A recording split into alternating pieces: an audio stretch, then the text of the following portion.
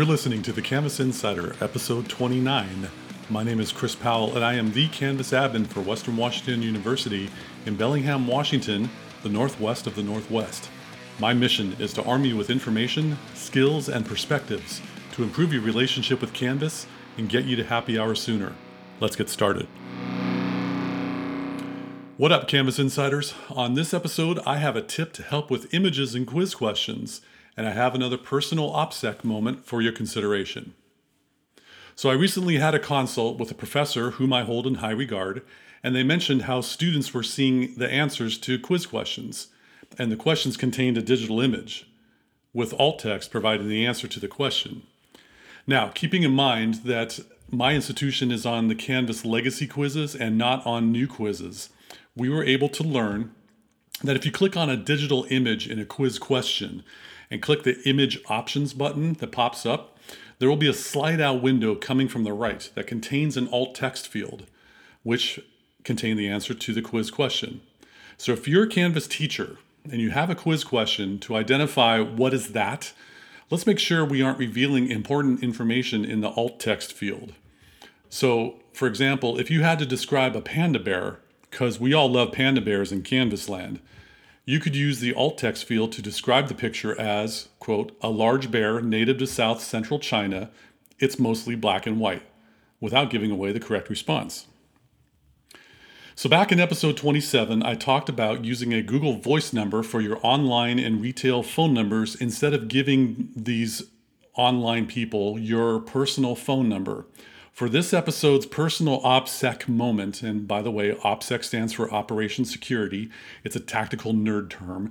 I want to help you protect your personal email account.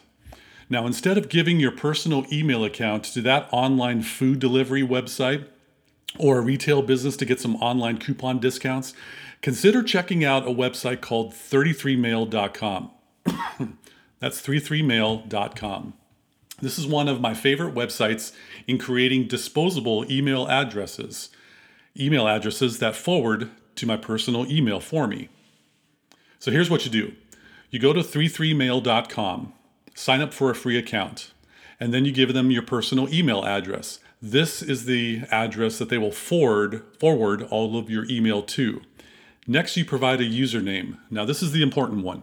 This username will be part of every email alias you give, so you may not want to use your actual name. Let's say you choose Canvas Panda as your username, all one word. Now, you go to your online restaurant website, such as tastythaifood.com. You place your order for pad thai with chicken, 3 stars. I better stop, I'm getting hungry. And when you provide all the information about yourself, your email address can be tastythaifood@canvaspanda.33mail.com. So you got the online website name at your username, .33mail.com. Your payment receipt will be forwarded to your personal email account, and then you go pick up your Thai food. Now let's say you go to a shady website called www.shadywebsite.com. Now instead of giving them your personal email account, you give them shadywebsite@canvaspanda.33mail.com. A different username for every non-essential online account. Easy to remember. So I'm going on this retail monolith website, and I'm going to use retail monolith website at canvaspanda.33mail.com. And then when you start to receive spam emails coming into your personal email, you can see who it's being sent to. And if it's coming from shadywebsite at canvaspanda.33mail.com, you know which one sold your email alias to the spam marketers.